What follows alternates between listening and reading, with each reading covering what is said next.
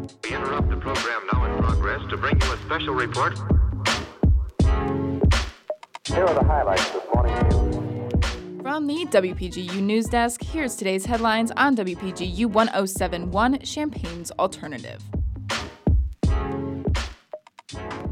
From WPGU News, I'm Caitlin Devitt. It's Monday, May 1st, 2023.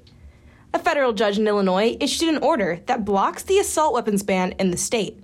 Judge Stephen P. McGlynn ordered Friday that the ban on assault weapons and high-capacity magazines not be enforced until a lawsuit regarding it is resolved. The Southern Illinois district judge argued that the law will likely not hold up in court because of the Second Amendment and that the Protect Illinois Communities Act, or PICA, was an emotional response to the Highland Park shooting last year. McGlynn's temporary order is a response to the Supreme Court case, National Rifle Association versus Bruin, which shut down a New York law intended to more heavily regulate concealed carry permits.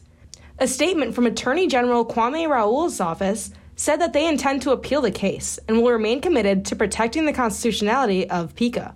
McGlynn's decision came less than a week after a federal judge in the Northern Illinois district decided to deny a motion to stop enforcement of the law. The plaintiffs of the case are likely to go to the Seventh Circuit Court of Appeals, and the case could wind up being taken to the Supreme Court. 4 former Fighting Illini football players have been selected in the NFL Draft. The Seattle Seahawks selected defensive back Devin Witherspoon in the first round as the 5th pick overall. Witherspoon was followed by safety Javartaeus Martin, who was picked up in the second round by the Washington Commanders. Sidney Brown, another former Illini safety, was picked up in the 3rd round by the Philadelphia Eagles.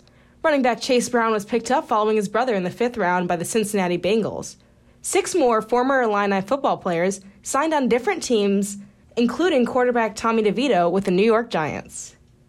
4 counties in Illinois are at an elevated risk level for COVID-19, according to the Illinois Department of Public Health and Centers for Disease Control and Prevention.